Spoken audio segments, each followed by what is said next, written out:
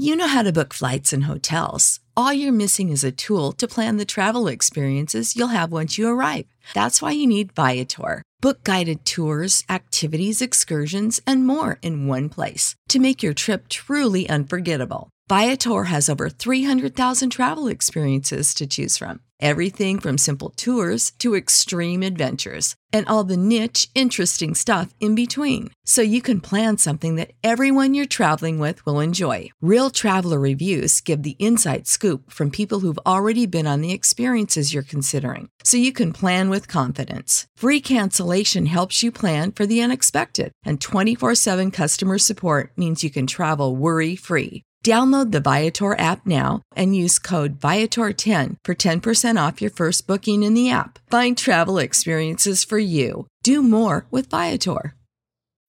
When you need mealtime inspiration, it's worth shopping Kroger, where you'll find over 30,000 mouth-watering choices that excite your inner foodie. And no matter what tasty choice you make, you'll enjoy our everyday low prices, plus extra ways to save, like digital coupons worth over $600 each week. You can also save up to $1 off per gallon at the pump with fuel points. More savings and more inspiring flavors make shopping Kroger worth it every time. Kroger, fresh for everyone. Fuel restrictions apply.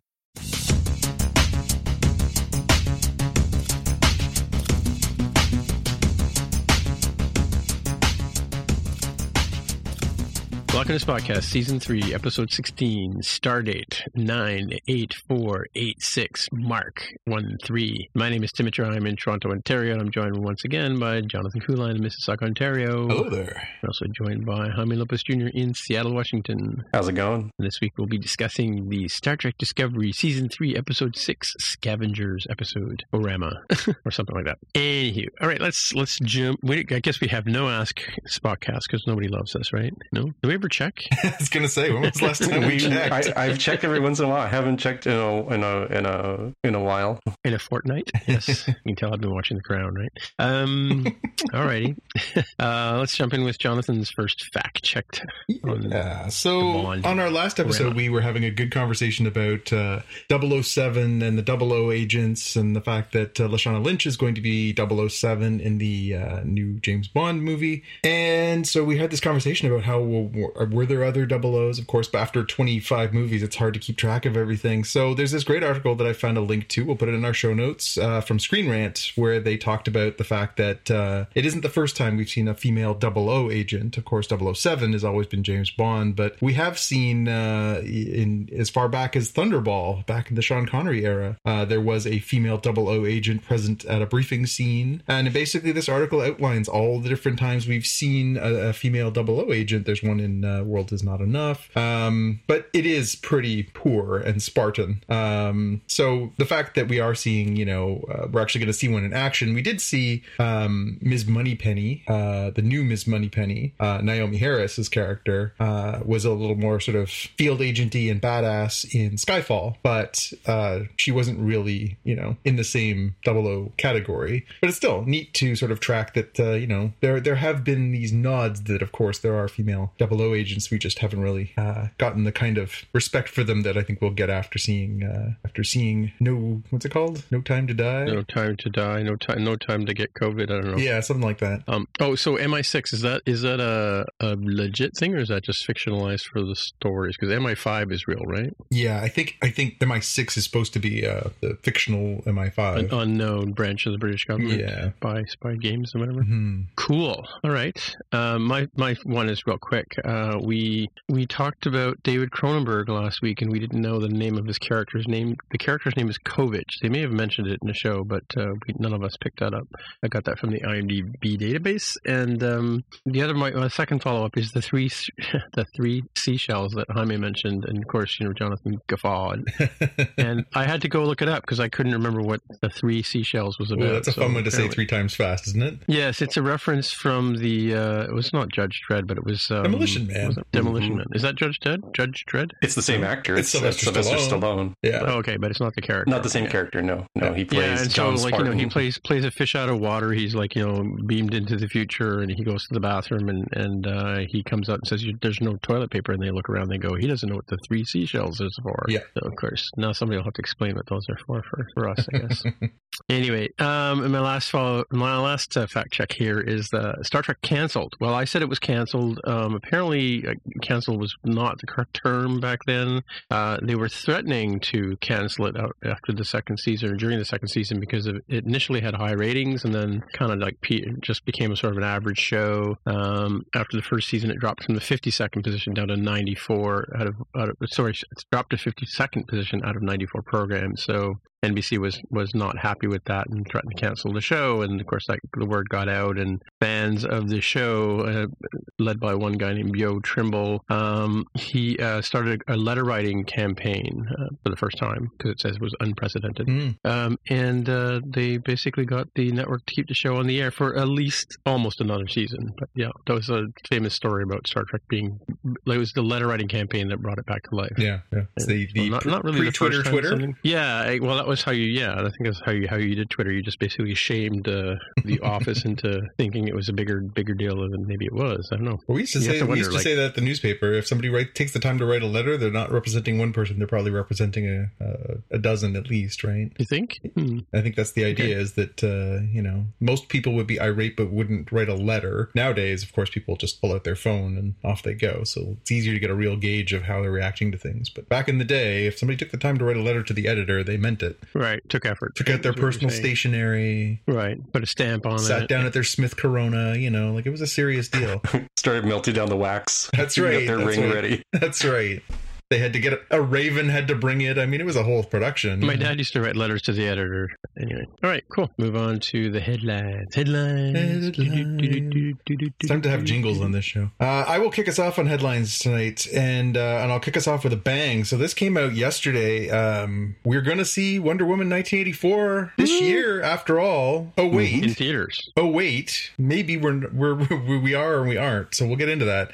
So Wonder Woman 1984, the long-delayed sequel to the very much successful Wonder Woman film, is coming out on Christmas Day.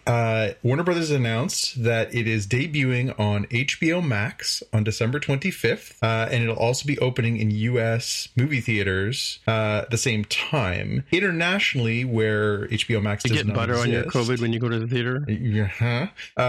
Internationally, it's going to be premiering in cinemas a week earlier on December 16th. Now, for the purposes of box office, Canada qualifies as domestic, not international. Ooh. So, theoretically, it is opening here in Canada on the Christmas Day, but we also don't have HBO Max. So, we also don't have theaters open on Christmas Day. Well, that's for debate, depending on, of course, where you live. But the bigger issue is if it's not available because our theaters are closed and there hasn't been any clarity on whether or not it will be appearing anything up here, it does lead the mind to wonder, will this be picked up by Crave with HBO?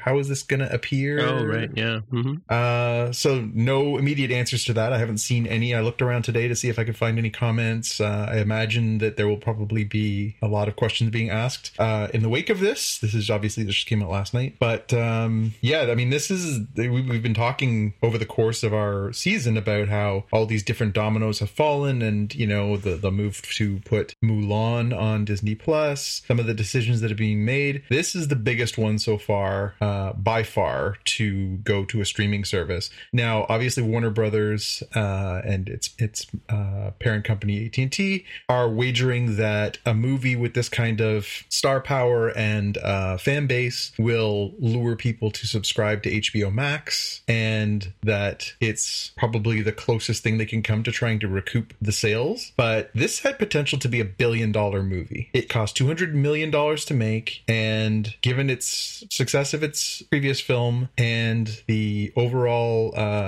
fan satisfaction with that franchise, it was probably a solid bet to make at least $1 billion. And to make the decision to give people the window to watch it at home and to pay a minimal amount to subscribe to HBO Max to do that is a pretty milestone decision. So I guess I'm going to throw this one to Jaime first as our designated American. Would this be enough to entice you to HBO Max? Yeah. So my significant other and I were talking about this when I said yesterday, I was like, oh my gosh, it's coming on Christmas. And we saw the trailer and confirmed, like, and it's not an extra price. It's not like what Disney decided to do with Mulan of like, oh, it's like you're paying for like the ticket you would have gone to the movie theaters. It looks like HBO Max is probably trying to really, really kickstart their whole, subscriber base. So, this is an incentive for people to subscribe. And we've been building a little catalog of like, oh, we need to watch this. Oh, we need to watch that. We need to watch this other thing. And this is one of those ones of like, oh yeah, that probably means in the Christmas time frame, maybe not necessarily Christmas Day, but this winter holiday, we're definitely going to be subscribing for at least a month, binge through everything, watch Wonder Woman 1984. So I think it's job well done. I mean, it's really up to HBO to like, okay, you got me to stick around for 1 month. Can you do it for 2? Can you do it for 3? 4? I mean, just keep having that good content, and we'll continue subscribing, right? I mean, that's sort of what I want out of what they're doing here. Well, and the word is that it is only going to have a limited run on HBO Max too. It's not just going to be ad infinitum. It's there for a month. And I missed that part. So there's definitely a ticking clock on the don't wait around to do it. Yeah. So it sounds like they're going to put it on there. It's sort of as an enticement. Obviously, their timing is deliberate. They're going to put it out there over the holiday season when a lot of people will be at home. A lot of people will have some time. So the window is very strong for them. But I think the goal is we'll put it there to entice people in, and then hopefully they'll fall in love with more of the good content we have there, and then they'll continue to stay with the service, at which point they'll pull Wonder Woman 1984 off and probably put it onto the on-demands, the streaming, the iTunes store, and all the traditional money-making venues. You can purchase a copy and own it, all those other things. So yeah, it's I don't know. It's a big move. I mean, they're not going to make $1 billion. There's no math that works out that way. So this, as a canary in the coal mine, in the same way that Tenet was and that Mulan was, let's put Tenet out in the theater and see how we do. Well, the answer is okay. Not good, not great, okay. Mulan went to Disney Plus. We don't have strict figures on that, I don't think, but I think there was certainly some people who, felt like that was worth it.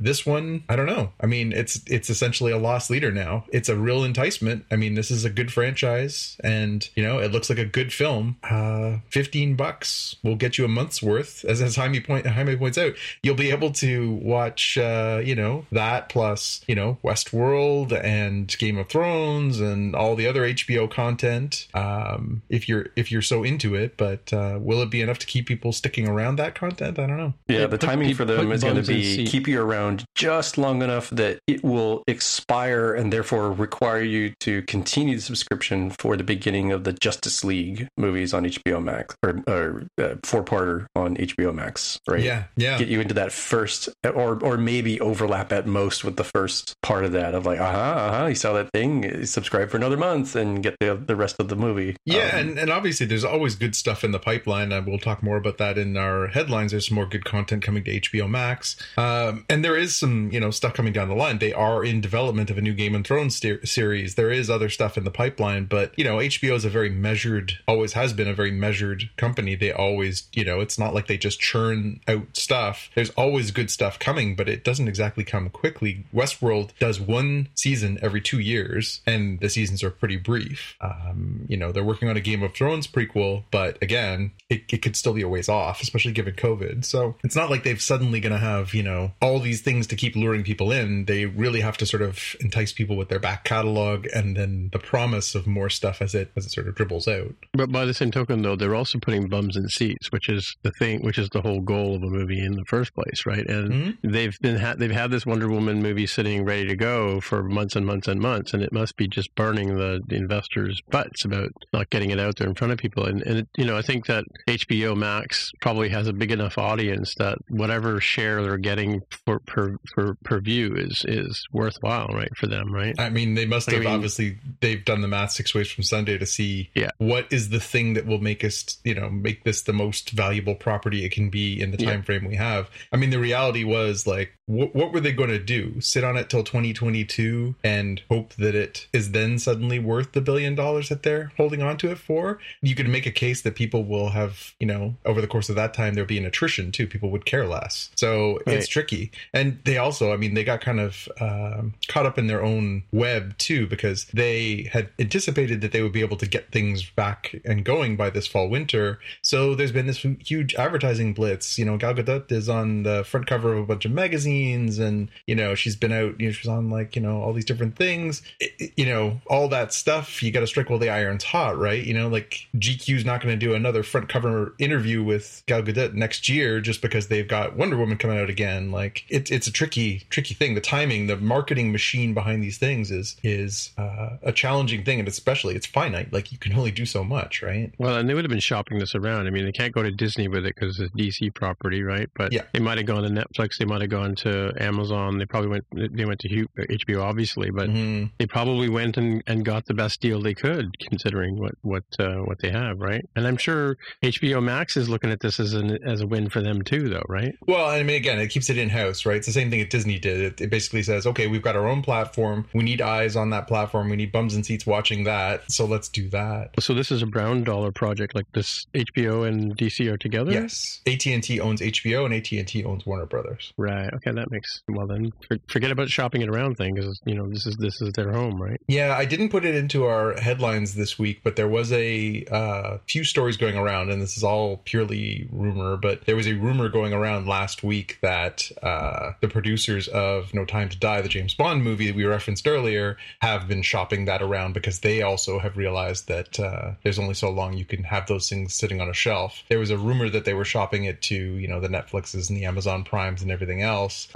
Whether or not that materializes or they finally hit a point of desperation. The thing is, the money is sunk, right? Like, that's the problem. The money is sunk. The producers put up, $200 million or $150 million to produce a movie. The money is sunk. They're not seeing a dime back until that movie starts making money again. Yeah. So some investors are like, fine, I don't care. I don't need my $5 million investment or my $20 or my $100 million investment back. We can survive. Some can't. They want their money back, and they have contracts, and they want what they want. And so they don't care if you have to sell it for $500 million to Netflix or Amazon to get their mony back. They want their money back. So these ones where it's inside these, ecosystems where, the movie is made, they have a platform to launch it. Obviously, those ones make a lot of sense. But for, the ones that are not affiliated, like the Bond franchises, that's a tough thing. You are going to end up with, some hard decisions to make. Mm-hmm. All right. Let's move on to the Marvel universe. Yeah,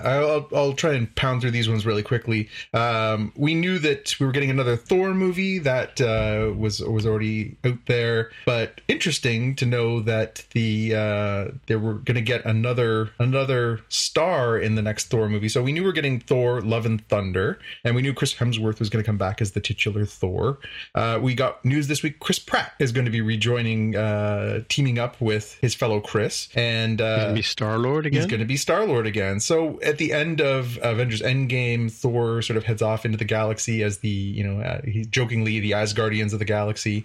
He is, off to have these, new adventures, and is leaving with the Guardians of the Galaxy. We know that we're going to have to wait a little while to see Guardians of the Galaxy 3 because James Gunn was working on Suicide Squad 2. So it makes sense that they can sneak a little Chris Pratt in there, give people a little Guardians of the Galaxy sampler platter, and wet people's whistles while they're waiting for Guardians 3. But yeah, nice to see him back in his Star-Lord character. Next up, speaking of Suicide Squad, good little teaser this week. We found out that Rocky's joining the Suicide Squad. Sylvester Stallone is apparently going to be in the Suicide Squad movie. The Expendable Squad? Yeah, made by the aforementioned James Gunn. They have not said what character he's playing, though, leading to some speculation that he could be the voice of King Shark, the big giant anthropomorphized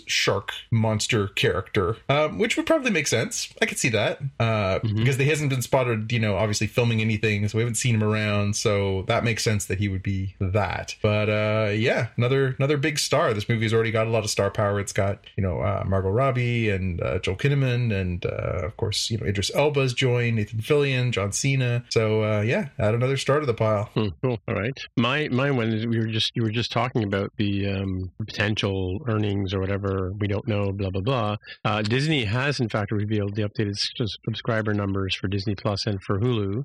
Surprisingly, so it's quite big. They claim they've reached 73 million paid subscribers as of October 3rd, and Hulu has 36 million subscribers. So it's quite a large number. We have no idea how many people are using Netflix or Amazon Prime for that matter. But obviously the numbers are big in terms of people watching these shows, right? So, and this is things like The Mandalorian and WandaVision all gain from this, right? As well as Hamilton. I keep forgetting about Jaime and his Hamilton, right? Speaking of holiday plans. Yeah, speaking of holiday plans. Yeah. And they were very pleased, it says, with the performance of how Mulan performed at the $30 rental. So that obviously did score well with people in terms of, home buyers or whatever. Yeah, it would be really interesting. I wish more, as you say, more companies were transparent with those numbers. It'd be really interesting to compare, of course, to see how that ranks against a Netflix and Amazon Prime, how those audiences rank. Oh, it does say that Netflix has 195 million global subscribers last month. So we do have a number for them. Yeah, so considering the time frame, obviously Netflix has a large lead in being able to build that, but that's still a pretty impressive number for Disney Plus so quickly. That's a lot of discs to mail. But I mean, what is it, like $15 a month for a Netflix account kind of thing? Well, we talked about that. There's tiers, right? You can get them as low as $8 and then as high as I think 20-ish, depending on what you're in for. So even if you take the middle number and multiplied it by a million, you end up with an American billion,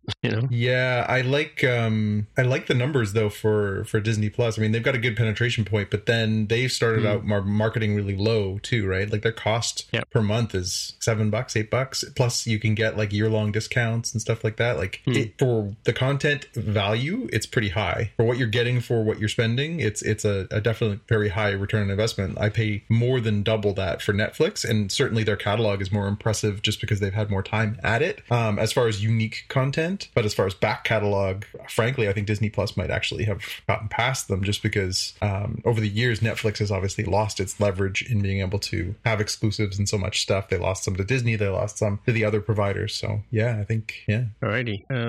You're up. Yeah, so apparently Space Force, the comedy series that Netflix has starring Steve Carell, has been renewed for a season 2. And this article says at an awkward moment, because as we record, there is a President-elect Biden.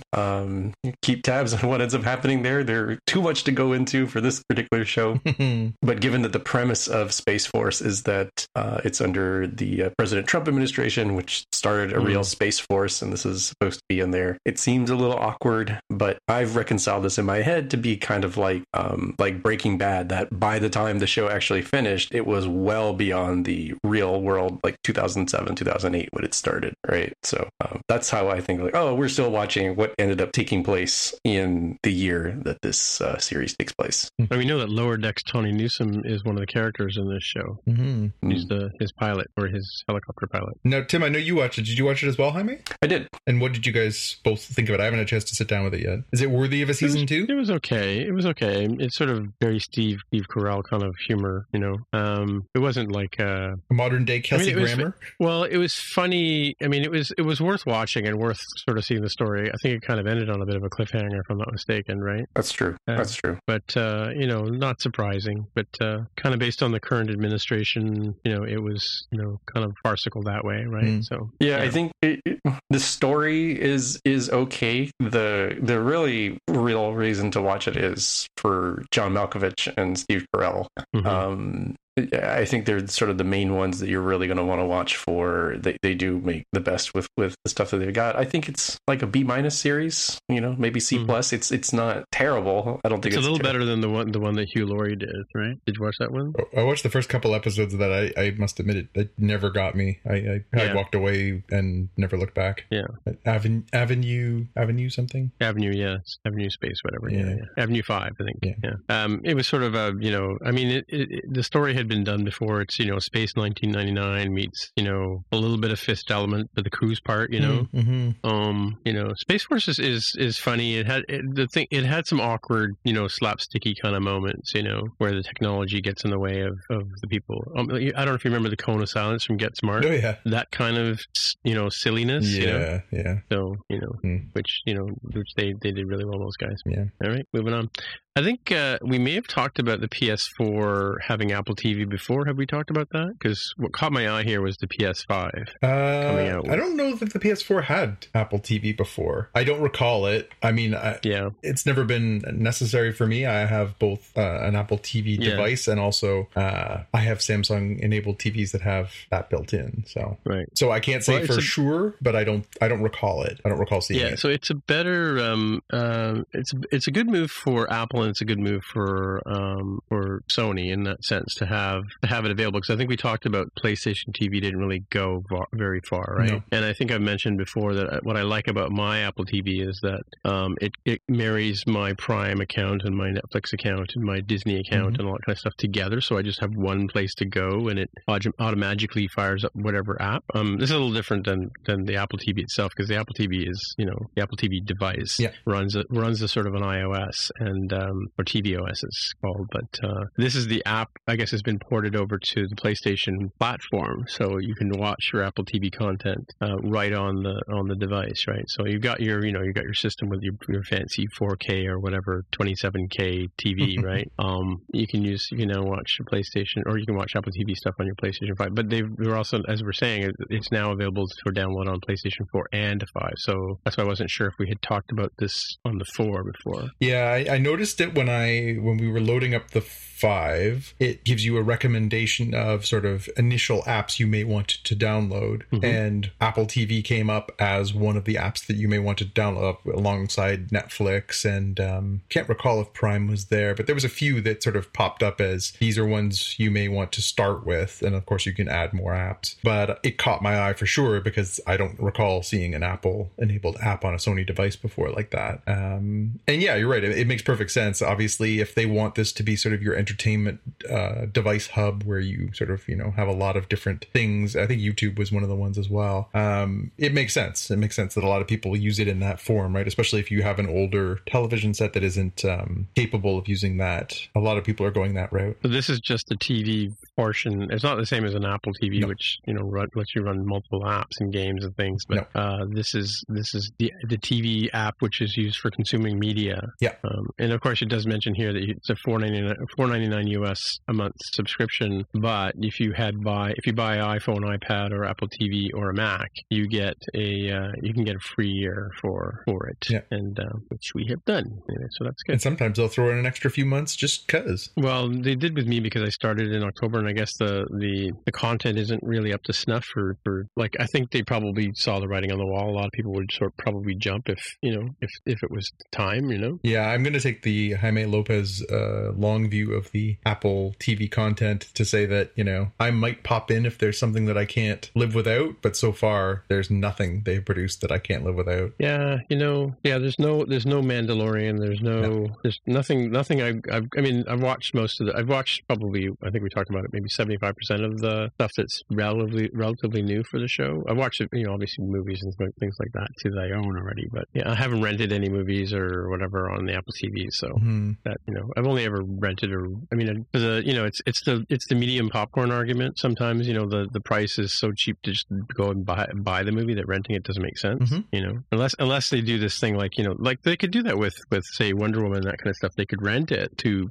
people on these systems and then not let you buy it until they're ready to release it, right? So they could try that as a model for seeing how much people would buy, right? Yeah. In case they're listening, we take a commission. We're not proud, Anyway, Jaime, what do you got for us? Very quickly is the trailer trailer for Batman Soul of the Dragon, which is coming to Blu-ray and digital in January. This is an animated movie of Batman that is very 1970s. It has got the 70s era kung fu and blaxploitation feel going to it, so could be an interesting one. Does it have the repeating backgrounds and stuff? No, it's a little higher quality.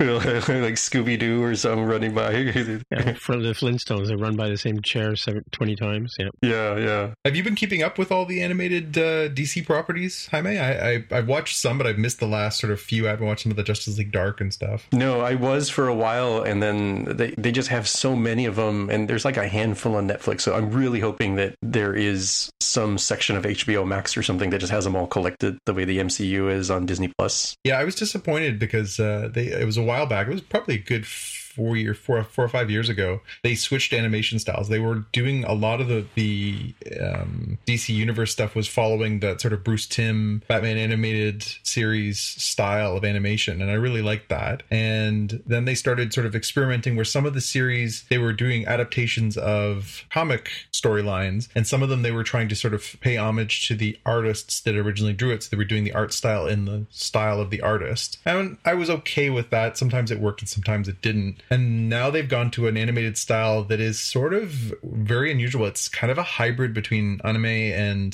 traditional North American style animation. And I don't love it all the time. Sometimes the stories are good and I'm just fine, but sometimes it catches me, and if I'm not enjoying the story as much, I sort of devolve into the minutia and think like, this isn't working.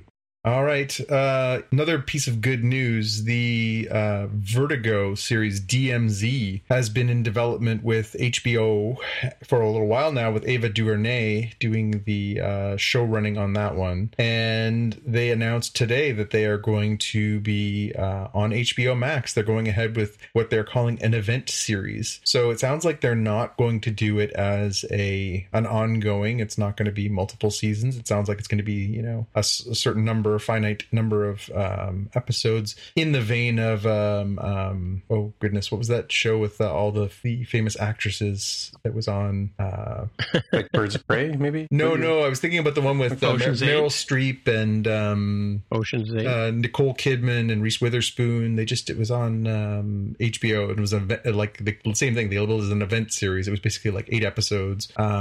Pretty Little Liars? No, that's not it. It's something with 3 words. Mrs. America? No. Anyway, there are many series that are going this route now, that are basically doing their, event series. They're, instead of doing it's just going to go on and on, they basically do, little bits and pieces. It makes sense for this, although, it ran for, I think 50 or 60 issues in the comic. I wonder if that is going to be a little limiting to the story. But on the bright side of it, Ava DuVernay is a great filmmaker. Rosario Dawson is going to be the star. It sounds like it's similar but not the same premise. The premise of the comic is around a photojournalist who is very raw, and he gets basically embedded in New York City. Big Little Lies, by the way, is the one that popped into my head.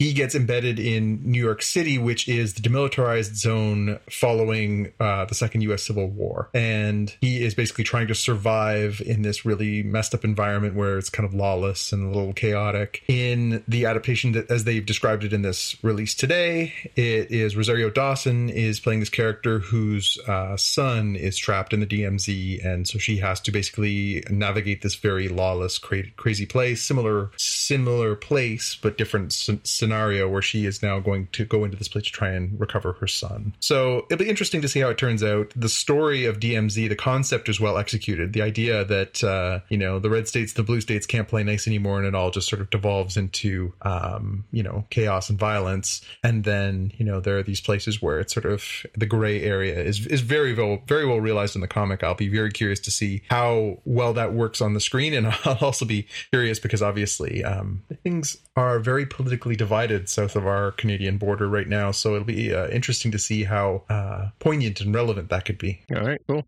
Another little taste of something that's coming. So there's going to be a new Wonder Girl series coming to the CW. Now, there's been few characters that have been Wonder Girls. So this would be like the junior Wonder Woman. There have been a few Wonder Girls over the years, most famously Donna Troy, who was a member of the Teen Titans, and of course the new Teen Titans, all those different iterations of that over the years. Was a well-known character and has been spun off into different things in the animated world and other things. This one is really interesting. The reason why I wanted to mention it was because they're actually basing this series around a character that hasn't even debuted yet. So this January, they're doing an event series for DC Comics. DC Comics is basically shutting down all its regular books for the entire month of January, and they're doing this event where they are sort of looking at the future of DC Comics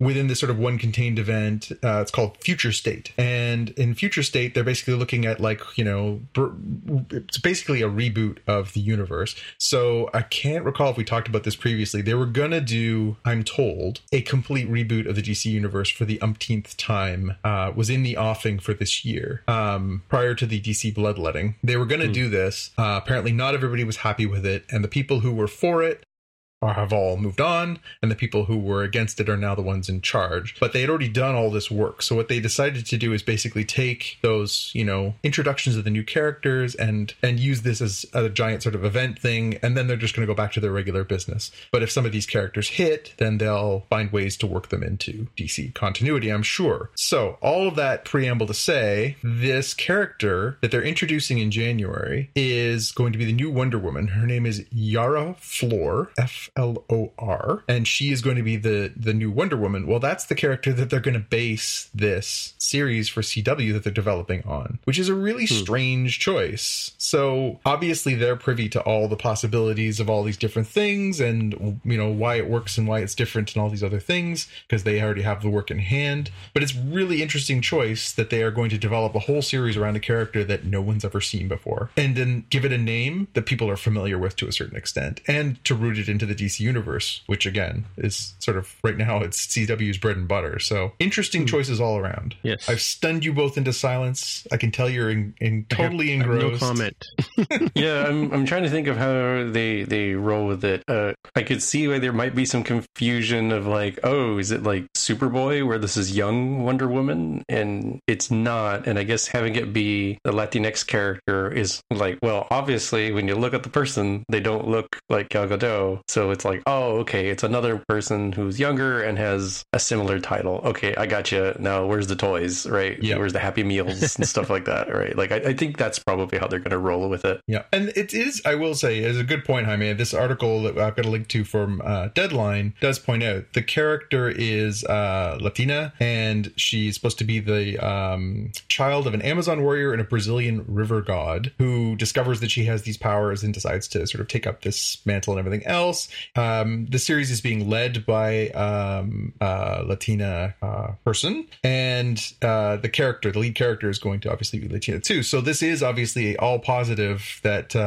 we're making more progressive steps towards representation across the superhero genre, and that is definitely very commendable. And maybe that's why it was just easier to do it this way. But with a character that people aren't familiar with, that they wouldn't get any of these kind of nonsensical backlashes of like, oh, Superman's not black, that you can't be black, So yeah, it'll be interesting to see if that resonates too. And my last bit, Johnny Five is alive. They are remaking Short Circuit. And I don't know how to feel about it. The original Short Circuit, 1985, a bit cheesy. It's a period piece, for sure. Steve Guttenberg, Ali Sheedy, one of the worst racial stereotype Indian characters ever played by a white guy. So that's not good. So it doesn't hold up well over the course of time. You can't watch that movie now and be like, oh, this is great. It's heartwarming. You get taken taken out of it by Fisher Stevens' bad Indian stereotype character pretty fast. And it's even more glaring in Short Circuit 2 because he's the central character along with Johnny Five, and yeah, it's not so good. Just a side note here, a good friend of mine was actually in Short Circuit 2. There you go. Which it was filmed in Toronto, wasn't it? At the Eaton Center. There you go. Yep. This is back before we were Hollywood North too. Yeah. So I guess I understand. The concept is in of itself timeless. The idea is that this inanimate thing is brought to life, and it's the Pinocchio story, right? This inanimate thing is brought to life and has these adventures based on the fish out of water. I don't know anything because I was just a robot and now I'm a living thing kind of stuff. So I think you could make this movie 100 times in 100 different similar ways and it would always work. So I completely understand it. And of course, brand recognition. There will be, the parents will take their kids who once saw Short Circuit and yada, yada, yada. And maybe Steve Guttenberg gets a cameo and okay, it's fine. But I don't know. It's not high on my list of to-dos. I don't know how you guys feel about Short Circuit, the Short Circuit verse. Yeah, it's it definitely is a bit problematic in the modern era with the Benjamin Jarvie character. I would say that the two movies are pretty interesting. I do hope that they use mostly practical effects for this remake. I don't think it works quite as well when you don't have the physical character there, and the character holds up really well because it was like a puppet and electronics, and now like they could probably have the dang thing mostly self-contained, right? With modern tech. So I hope to go with that. I will say that Short Circuit 2 is pretty traumatic in its ending scenes. Yeah. It's just like makes you cry. Like, if you don't know, go watch the movie. It's available on like a bazillion different like free streaming service places. And yeah, I'm not sure how it'll work. I mean, it's not like it will diminish the original that it exists if the remake's not so great, and maybe they can find an approach to it. I'm not 100% certain what angle they'll take for the premise, because Johnny Five, or Number Five in the first one, was a Cold War weapons program item, and he was not got you last. Yeah, and he's like, he's not even unique in any way. He's the fifth one, and I can't remember how many there were. Maybe there were only 5. Yeah. So it definitely spoke to a different era, and I wonder if you can have this machine that's intended to like deliver nukes to take out the Soviets. What will they do? I don't know. Maybe they'll give it like a more modern, like anti-terrorist angle or something, and there will be complicated stuff. But so yeah, I kind of wonder about that. I kind of wonder. But you know what? You can kind of update some things. Like, originally Iron Man was very heavily tied to the Vietnam War. Is that right? And they've updated the modern Iron Man sort of backstory to have a lot of the same essential themes, but not be as tied to the specific era. So maybe. But the Latinx angle to it made me post the clairvoyant follow up here that says like, they already covered that in Short Circuit 2. There already was a Latinx angle, and the short clip here is where the Hispanic gang has vandalized Johnny Five, and he doesn't even realize that that's what happened. Not exactly the best representation of the Latino community at all. It's just it's the worst stereotype of the 1980s. The way they portrayed Latinos in film. It's very on brand with the Indian face white guy actor sort of thing. So at least it's consistent thematically. Yeah. So this movie is basically just an apology to the community for the last one. Yeah. Can I, just as a quick aside, how do you feel as somebody of that heritage? How are you with the term Latinx? I'm complicated, and probably because of my age. So I identify with Gen X more closely as being younger Gen X, but apparently they moved the bars on the timeline and said, no, you're actually early, older millennial. And I feel like I'd have to be closer to like the true sort of sweet spot of millennial to have it make sense. For a very long time in my life, it was Latino, and I understand the aspect of that not being inclusive, because it is the masculine form of the term, which wouldn't necessarily be inclusive of Latinos, even though to me, again, as a Latino male, I'm like, oh, what's the problem? It's like, well, you don't see the problem because you don't hear it from like it not fitting you. So I understand it from that aspect, but it feels like there should be an alternative term, because it's a very weird term. Like when I read it for the very first time, I was like, so how do I read this? Because it should be like Latinx or something. And I think I've heard people say Latinx. I'm like, but that just puts English at the very end of it. Yeah. This feels like a regression in the other direction for a different problem. Yeah. Yeah. I just find it interesting, because I've seen, obviously, both these stories we just talked through have that presence, and it's certainly starting to become more of the vernacular as sort of a PC term that encapsulates those male and female, and of course gender neutrality and all these different factors. So I get why you want one, but then I've also seen pushback, especially because my job is very deeply in social media, so I'm on there all the time, and some people hate it. They just hate it. So I don't know. I'm curious to see to understand if this is something that is a better way to go forward, or if this is just one of those, like it's a stepping stone to where we ought to be. Yeah, I'm guessing awkward stepping stone. As folks have, let me spend 30 seconds on this, because again, this is one of those things that I never really had to think about what is the distinction, because all three of these terms actually do apply to me, given my background, Mexican American heritage. So Hispanic is apparently all peoples who have Spanish speaking background, which notably does not include like the people of Portugal or Portuguese speaking folks, or like Brazilians.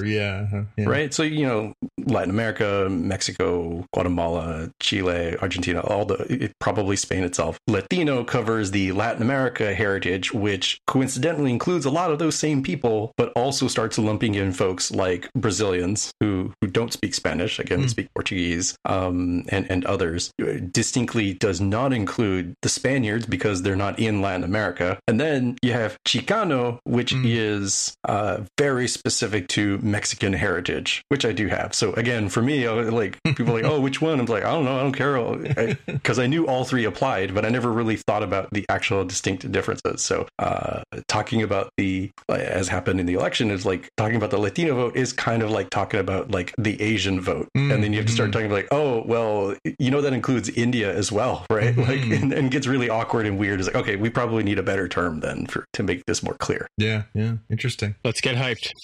Yeah, on brand for the well-timed Wonder Woman 1984 on HBO Max is the official teaser update to Justice League Director's Cut, and we should get super hyped. We don't have a date. I highly suspect it will be just very interestingly timed after the Wonder Woman 1984 month subscriptions end, right? Either overlapping so that you get the first part of the Director's Cut of the 4-part, for those who don't remember, or none at all, and then we got you to subscribe for another month, sort of thing. And it's definitely going to be a completely different movie. The tone is so different. You see characters like Darkseid, which is roughly the DC Thanos, or Thanos is the Marvel Darkseid, and other stuff like Cyborg's dad going all Mr. Manhattan or Dr. Manhattan, and like disintegrating and all sorts of weird, cool stuff that looks like a lot going on. Yeah, it looks good. And then there was a little tease this week. They said that there's only going to be about 4 or 5 minutes of brand new shot content that's going to be added to it. A lot of it is just updating visual effects that were never finished, and then repiecing the Isn't it going to be like 6 hours long or something like that? 4+, yeah. Wow. Yeah. And apparently it also, again, take this with a grain of salt, these are all, blogosphere rumors, but there is word that it does very neatly set up a sequel. All right. Well, that's it, folks. We're at the part of the show where we talk about Star Trek Discovery Season 3, Episode 6, Scavengers. And this time, Jaime is going to do the recap, so take it away, Jaime. Yeah, so we start off with beautiful scenes of the USS Discovery getting a refit or retrofit, depending on how you think about that, with new cool technology, such as the disconnected warp nacelles that they had noticed in a previous episode on the Voyager J, and other tech, but also a -A designation on the Disco. I don't know if we want to talk about that now or if we want to talk about that as later in the recap. Yeah, that was an interesting one. The decision to consider that a brand new version of the ship, so much so that it's got a new designation. We get into the history of the A's. I mean, there's going to be a new model kit. So do we need to get into the history of the designation A and why it's used and what it means? Again, sometimes it means it's a brand new ship. Sometimes it means it's a retrofit, right? Does it? Oh, okay. Well, the only there have been renames of like the USS Yorktown becoming the Enterprise A, or the Sao Paulo becoming the USS Defiant. It didn't get marked as A because of money to change an actual model, but it's effectively an A. There have been new, dash letters like the Enterprise D, B, and C, and others. It's because Kirk blew them up, though, right? Yeah, and this is why we can't have nice things. Usually an honor thing. I think, and I'm surprised that they didn't cover this in the episode, that you either have the more realistic take, which is, well, the Discovery is supposed to have been lost many, many years ago, and it's kind of weird to have this old ship hanging around, so let's just pretend it's a new ship in honor of that original ship, right? And that way it won't be quite as weird of a story to cover with the timey-wimey stuff. Or you go the I don't know if they have this television show in Canada, so I apologize. You go the this old house route, where sometimes they leave nothing but the fireplace and they've built an entire new dang house and pretend that it's an upgrade to an existing house. Right. Yep. Yeah. Yes, we know who Norm Abrams is and Bob Vila and those guys. I suspect that maybe he was Canadian or something, because secret Canadians are everywhere, but I wasn't sure. He wore a lot of flannel. Yeah. For New England. Anyway, carry on. Yeah. So we get into Saru speeching and meeting with the Admiral and presumed senior staff for the Admiral, talking about, Discovery's been spending, a few weeks getting retrofit, and the crew is getting retrained and learning, new stuff about what they've missed and what's going on. And it goes into a sort of a situation room where the Admiral of like, okay, well, this ship needs to go over here to take care of this problem. And, there's bad things going on in the neighborhood over here, so this ship isn't going to go over there. And Saru's like, dilithium is hard to come by after the burn, and, we could just be there instantaneously and go through this really fast. And Adam's like, I understand your enthusiasm. However, you're our fast responder, and we want to just save you for like real critical situations, right? Where we actually need your speed, not because it's convenient, right? I don't want you off doing something else completely out of communication and then coming back and whoops, we sure could have used you for the actual emergency to come up, right? That I think it's going to be an interesting balance here for the Discovery, where they're the emergency firefighters and not the let's go see what's happening. Let's take this this bride, this mail order bride, and deliver it to this ambassador somewhere, right? It's going to be like, no, this is for truly critical situations. Yeah, and I think it's going to lead to some interesting quandaries for the ship. It was a science vessel, right? Like they say that explicitly in the previous episode. We're a science vessel. We're explorers. We are, used to solving mysteries and figuring out new things and all that stuff. This puts them, you're exactly right, Jaime. It puts them in the position of being completely the opposite of that. Yeah, and from previous episodes where I said that I watched Discovery on the broadcast to see what that was like on CBS, I was reminded of the fact, and they haven't talked about this as much in season 2 or season 3, but Stamets was really angry that he's like, I'm a scientist, why am I being drafted into this war to use my technology for fighting, right? And so I wonder if they might come back to that approach of like, I thought we were a science vessel, why the heck are we going out and firefighting here? Why are we blowing stuff up? Why are we doing, probably shady things they're going to have to do in the future versus why don't we go out and explore? Yeah, I think it does set up an interesting just internal conflict, the idea that they are now the opposite of what they intended themselves to be. Right. So we hear about Osira and the Emerald Chain are apparently causing trouble in some neighborhood. I didn't write the notes on Philadelphia. Yeah, Philadelphia, Atlanta. Come on, with Will Smith. And then we see that the Disco crew has gotten those new cool badges that are just like the all-in-one Swiss Army knife that's got the holographic pad and communicators, which actually we saw from TNG era, tricorders built in and personal transporters built in. It's just like an all-in-one sort of thing. So I gotta say, the orientation of this new crew is like really bad in the future. They just throw them new tools and expect them to know exactly how to use them in dangerous situations and stuff. So yeah, I think I got more training on how to use Microsoft Teams than they got to use the personal transporters or the comms, which we'll talk about in a second. Yeah. I think if this was Lower Decks, they definitely would play that for like, oh, you know, I'm gonna leave for dramatic effect, and then well, I guess that wasn't the transporter, but hey, you know, that medical problem you had is going away, so well done on that, you know. Yeah. And we see that the other parts of the ship have gotten upgraded internally as well, and that the consoles for the con and navigation have the programmable matter that you interact with, still using a very similar design to keep the Discovery crew like not too bent out of shape of how different it is. And the apparently holographic interface will just adjust to whatever you need. So it's not a generic user interface. It is literally whatever makes sense for you personally. And you see like I forget his name, but the weapons officer Reese, I want to say his name is. Yes. It takes a little like model of the ship and sort of moves it around. So you can see that Tactful has some interesting uses there. Yeah, I think it was you last week, Jaime, that called it the Minority Report stuff. It's very much so. It feels like you move this with your hand, twist this, do that. Definitely has that feel. Yeah. And speaking of the personal transporters, the alien engineer or ops, I can't remember what he is, scientist or something, Linus,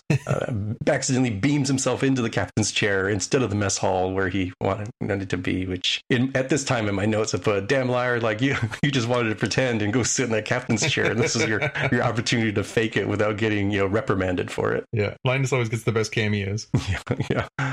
And then we see a different scene where there's a hologram of Book talking about the finding a black box that he's been able to find. It's over in the Bajoran Exchange. Apparently these black boxes come from destroyed burn ships. But Michael says, hey, if the burn happened simultaneously everywhere at once, all of those ships should have been destroyed at the same exact microsecond. But she's already gotten 2 in the past year when she was sort of traveling around without the disco. And it's slightly off, which implies that there might be an origin from which the burn emanated from, right? Idea being that the closer you were to the burn, the earlier in time that the explosions would have happened for you, as opposed to as you were further away in the galaxy. Mm-hmm. So isn't the cat driving the ship at that point? Well, the cat is the only occupant of the ship anyways. Was that come later? Or? No, that's the scene. Grudge shows up in Book's ship, and that's where they get the data download about the black boxes. Yeah, I don't think we talked about the cat, right? No, we didn't talk about the cute scene with the cat on the view screen. Grudge is the cat's name. Grudge come up later. Yeah. So Michael wants to go, help Book, and sort of like, look, I understand what you're trying to do here, but like you can't do this, right? We need you here to follow orders, and we have a particular mission that we need, and Discovery might be told to go, take care of one of those neighborhood problems, be first responder, and we can't have the Discovery just going out there without its commander, without its number one, its first officer. So of course Michael goes immediately to Georgiou. It was like, hey, here's this thing I want to do. She was like, yeah, you already had me at unsanctioned mission. Let's just go do it, right? That's your character.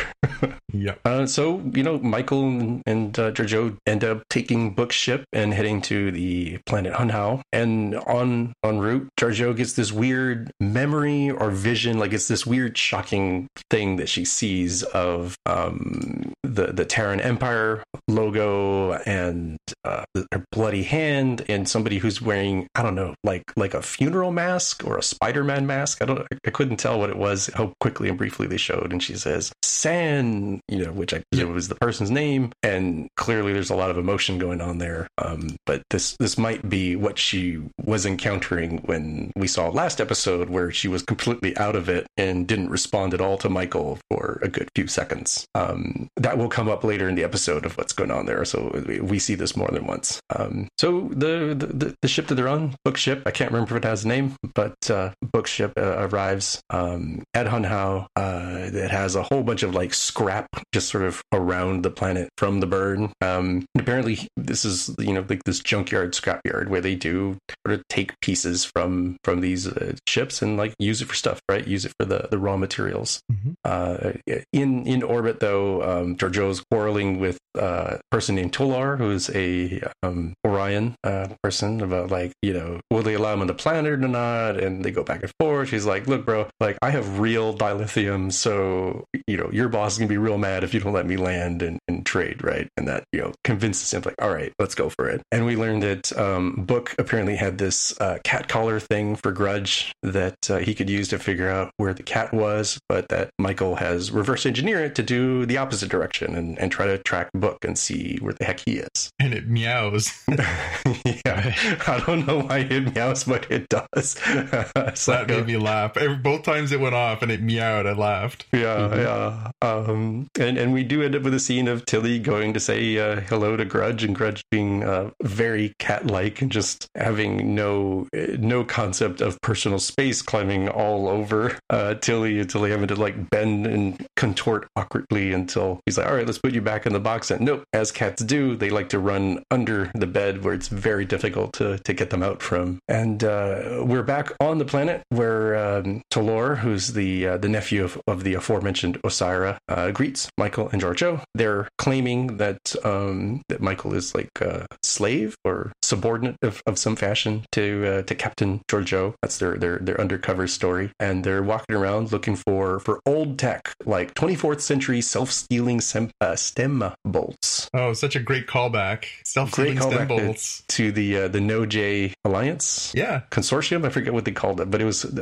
Nog and Jake from Deep Space Nine. Yeah. Ended up with a whole load of self-sealing stem bolts. You've got a hand phaser, a Type 2 phaser from the TNG era. And we do see this Andorian, who we later learn is named Rin, who's not looking too great. He's got his antennae cut off, or he's missing them, is what we know at the time. And he puts this weird device on a man, and it's like a little button circle implant thing around the nape of the neck. Didn't they put one of those on R2-D2 and C-3PO in Star Wars? It is pretty restraining bolts. Yeah, restraining bolts. It is pretty similar. It does make me think, given what we learned of its use case, that it's kind of like, if you've ever seen Battle Royale, it's kind of like those little neck thingies that they wear. My mind went to Running Man. It was Running Man immediately. Oh yeah. That's right. Yeah, this is the scene in Running Man where the exact same, it like plays out like it's a shot for shot homage. Yeah.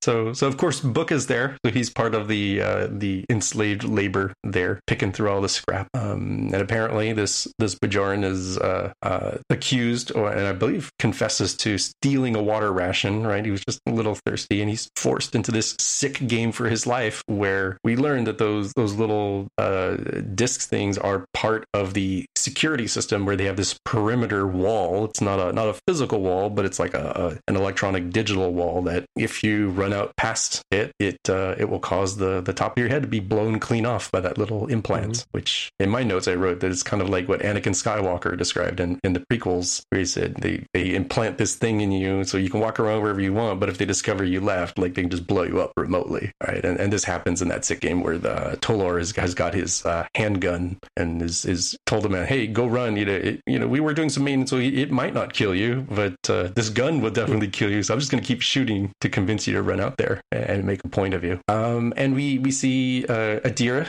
back on the disco, and Gray chatting. They're in engineering and talking about how they're not really getting out and doing much. It seems like Adira's gone very sort of, I would say, internally focused, except they are actually talking to what they perceive to be somebody else. It's still kind of unclear what exactly Gray is. Manifestation, spirits, just a weird way that the symbiont works with a non-trill host. But nevertheless, Stamets comes in and he's like not happy with the layout changes that have occurred in his section of engineering, given the refit of the disco. And apparently Adira has done him a real solid. She's like, hey, I've redesigned the Spore Drive interface so we don't have to use those weird needle shunt things on your arm. We've got this cool like holographic gel thing that, hey, it also is non-greasy. It leaves no stains like those really good sunblocks. New and improved with goo. Yeah. And so we go back to... Oh, hang on. One more thing in there. It's worth raising. We get our second funny Linus cameo in there too, where he just materializes in the middle of the engineering department and is once again like, stupid self-transporter not taking me where I need to go. So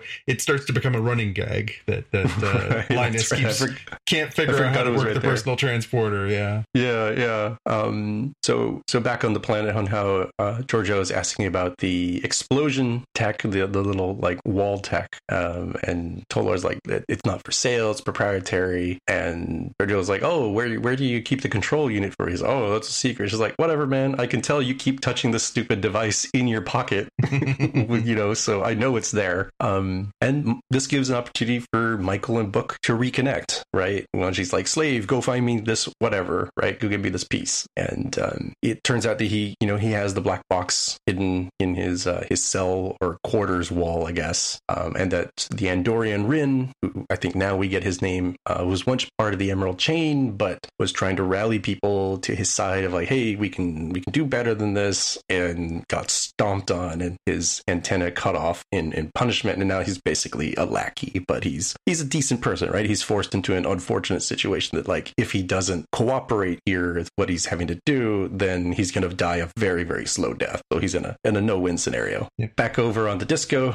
Tilly is leading the team on, understanding the changes, the upgrades to the spore drive so that they can be ready and prepared if and when they have to use it, and if things go awry. And Saru wants a little chit-chat, a little private chit-chat. He talks about, the situation with Michael, figures out that, okay, he's actually gone, Bookship is gone, what's going on, and Tilly is a total narc. It's like, you have to tell the Admiral, and he's a little shocked, and he's just like, look, dude, like, if you don't tell the Admiral, and you're explicitly the one who knows and doesn't tell, like, it paints the entire Discovery crew with the same negative brush. So it's a terrible situation, but you have to be the one to tell them that, like, here's what's going on, here's what happened. It was a strangely, maybe not strangely, but it was a particularly astute observation from Tilly, who's not necessarily known for those kind of astute moments. But I think it speaks to her relationship with Michael too. Like, she has a complicated relationship with Michael too. Yeah, and I think it shows some of her growth from being the really naive cadet from the very first part of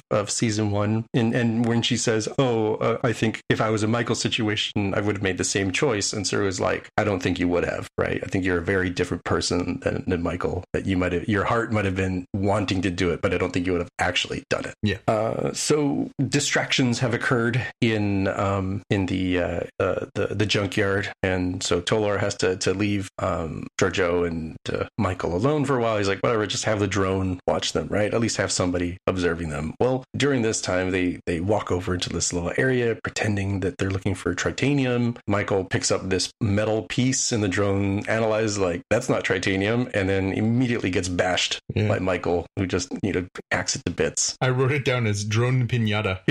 Yeah, that's essentially what it was, just floating in there. Yeah. And so Book and Rin take this opportunity to plot to leave. Like, do you think you can convince people that, like, these folks are coming to save us? They're going to be able to shut off the wall, and we can all run out of here. And Georgiou makes a little device out of the scrap pieces there, and we end up switching back over to the Starfleet base, where Saru eats so much crap in front of the Admiral as he has to explain what ended up happening here. Right, this is a terrible situation to be in as a leader, where, hey, let me tell you about this terrible thing that happened under my command. Yeah. I think anybody who's ever had to manage people understands that moment of, well, my team member did this, but I'm the one who's going to have to eat the crap burger. Exactly. Stuff happens on the planet, in the junkyard. Tolor takes Michael and Georgiou captive. They're over in the little control center area, and this is the opportunity for Book to lead the charge of, like, hey, we can leave now. Like, we got to go. Stop. Viva la revolution sort of thing. And Michael and Georgiou fight the captors, but oh no, Georgiou has another one of those visions where she's just it's in a trance or stuck, PTSD style. And this is while Michael is getting the life choked out of her. She's like, get the stupid control, help me out here. Eventually she does come back to her senses. She just kicks Tolor and steals the device to turn off the perimeter wall. You've got Rin out the door, taking one for the team, pushing Book out of the way and getting shot himself. But Michael and Georgiou pilot Book ship in to save the day, and they pew pew pew all the guards as best they can, and they beam Rin and Book on board. Georgiou takes this opportunity to blast the old ships, like Miranda class ships and Hiawatha class ships that were like hovering above the camp, so that they crash in and destroy, that little camp / junkyard there, and then they warp the heck out of there. I did like that she felt the need to use the 1980s action movie punchline, "Salvage this." Yeah. And you've got Book giving Michael the black box. He's like, here's the one we came here for. Which is not a box. It was a tube. I mean, what the heck? Yeah, I mean, I guess in commercial aircraft here in the 2020s, they're not black either. They're like bright orange. They're meant to be easily found. Yep. At least they are box shaped. I will give them that. This one is more like a tube. Michael goes over to Georgiou. Is like, yo, what's up? What happened there was not cool. What's going on? And Georgiou explains like, hey, she's had this problem, been for a couple weeks. And Michael's like, why didn't you tell me? Like, we could help you. And I was like, you will not tell anyone here this is going on. And Michael's like, look, this isn't the Terran universe. Having a weakness isn't, the kiss of death for you. This isn't like you can get help from people. But clearly they're at an impasse there as to what to deal with and how to deal with this situation. There's a bit of a rift there between them, the lack of trust, given that like Georgiou throws in her face, like, hey, there was another Michael Burnham who told me some things and they betrayed me. Right. So it's rough. They've got a very complicated sort of mother-daughter relationship between these two characters that I'm sure will get explored in future episodes. Mm-hmm. We're over in the mess hall now, where Stamets sees Adira talking to themselves, but they're actually not. They're talking to Gray, and they have some pretty good conversation, and Stamets sort of takes it all in stride. They're like, oh yeah, so my boyfriend Gray, they're not actually gone. It's who I got the Trill symbiont from, and it's unstated, but he essentially says, we're on a mushroom ship. You don't have to explain to me. I just take your word for it. Yeah. And my partner was dead and now isn't dead, and I've seen all kinds of stuff. Yeah. And also Adira is like helpful here. She's like, hey, we can remove those implants, like the new interface. You won't need those weird things in your arms anymore. And apparently Rin is okay. He is in sick bay, and this gives Book and Michael a little chance to talk, and they go over to the turbo lift. He stops the turbo lift, and they have a little tender moment, which for the running gag, Linus beams in again. I can't remember where he was trying to go, but obviously it wasn't there. Yeah. And he beams out, and they do something that I didn't expect them to do. I thought this was the trope of will they, won't they? Okay, this breaks the tension. They won't. But no, they actually do have the kiss. Yeah, it was well played. It was well played. Romantic kiss here. Yeah. So they subverted my expectation because I thought they were leaning into the trope there with Linus. Mm-hmm. In a different tender moment, Culber and Stamets talk about Adira and what's going on there, and like, hey, this person who's all about work. Does that kind of remind you of anyone? And you've got the whole situation of like, I know what it was like to lose somebody who's not really gone, because as you guys mentioned, that like Culber had died, but he's back, and that's sort of weird that life and death was sort of a non-sequential, non-sort of binary sort of situation. Mm-hmm. We have some more eaten of poop where Michael and Saru talk with Admiral Vance, and he just lays it out, and he's like, what am I about to tell you? Which is like very sheepishly, well, there is 100 fires to be putting out every day, and we can't be spending time on figuring out the source of the burn, which let's remind folks, this happened like over 100 years ago, right? Mm-hmm. This is like modern era people trying to solve like, hey, remember the Spanish flu? We need to solve the source of that. It's like, who cares? We've got our own problems going on right now. Like, it's gone from their perspective, right? You've got, after that, Saru and Michael talk about the situation, and you know what? Saru, as much as he appreciates the, where Michael's heart is and where her talents are useful, but it really comes down to trust, and he can't trust her to be his first officer, his number one. So she is effective immediately. She is demoted to just only chief science officer duties, and Saru, leaves her behind and presumably transports to the disco. And we have the ending scene of Michael taking off her badge, and she just considers. It's implied as to what she's considering, but we're left with just the closing shot of her just considering what she will do next. Yeah. I mean, I had trouble with the ending of the show because the whole, gee, I'm really sorry, and the it's easier to ask for forgiveness than permission kind of approach to this way she and Giorgio run away, and not that I didn't enjoy the the pew pew and the running around and the guy getting his head lasered off and whatever, but the way they handled the ending there, I don't know, we'll leave it up to you to decide your own fate kind of thing, was really hokey, and I don't know. Yeah, although I guess I get what the issue was, is that Vance doesn't want to immediately put all this on Saru when Saru had been very forthright about the certain situation. Right. So I think he was rightly saying, okay, so Saru, you were upfront with me. It's on you to figure out what you want to do about this. And Saru made the right call. And Burnham even says, you made the right call. Like, you're right. I don't deserve to be your number one because that's not how I'm going to act. All right. And she is a convicted criminal. I just want to point that out. Yeah. So I've got 4 questions because that seems to be the way these episodes are going now. All right. Question 1. How did they leave on Book's ship, leave Starfleet headquarters with no one noticing? Right. Not only did they left the ship, they left Discovery. Theoretically, that's where the ship was docked, although we never did see that. Mm-hmm. And it's not until they're like long gone that Tilly's like, where's Burnham? And the computer's like, nope, can't find Burnham. Where's the ship? Oh, no Even ship. The ship couldn't come through the impenetrable field until they let it through, right? Exactly. So how does it leave? So that's a bit of a plot hole.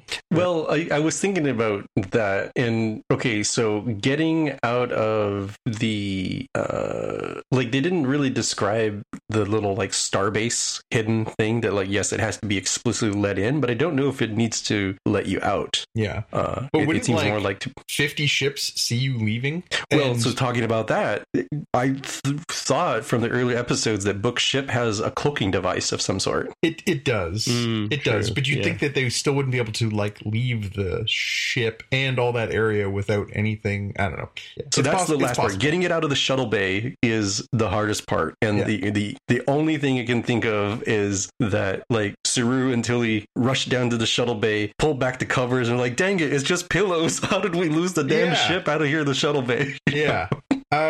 Question 2. Does this episode successfully undo everything that Michael Burnham has gone through over the past 3 seasons? So we start out with her being very headstrong and making decisions in her mind for the greater good. Killing her captain. But getting her captain killed. Yeah.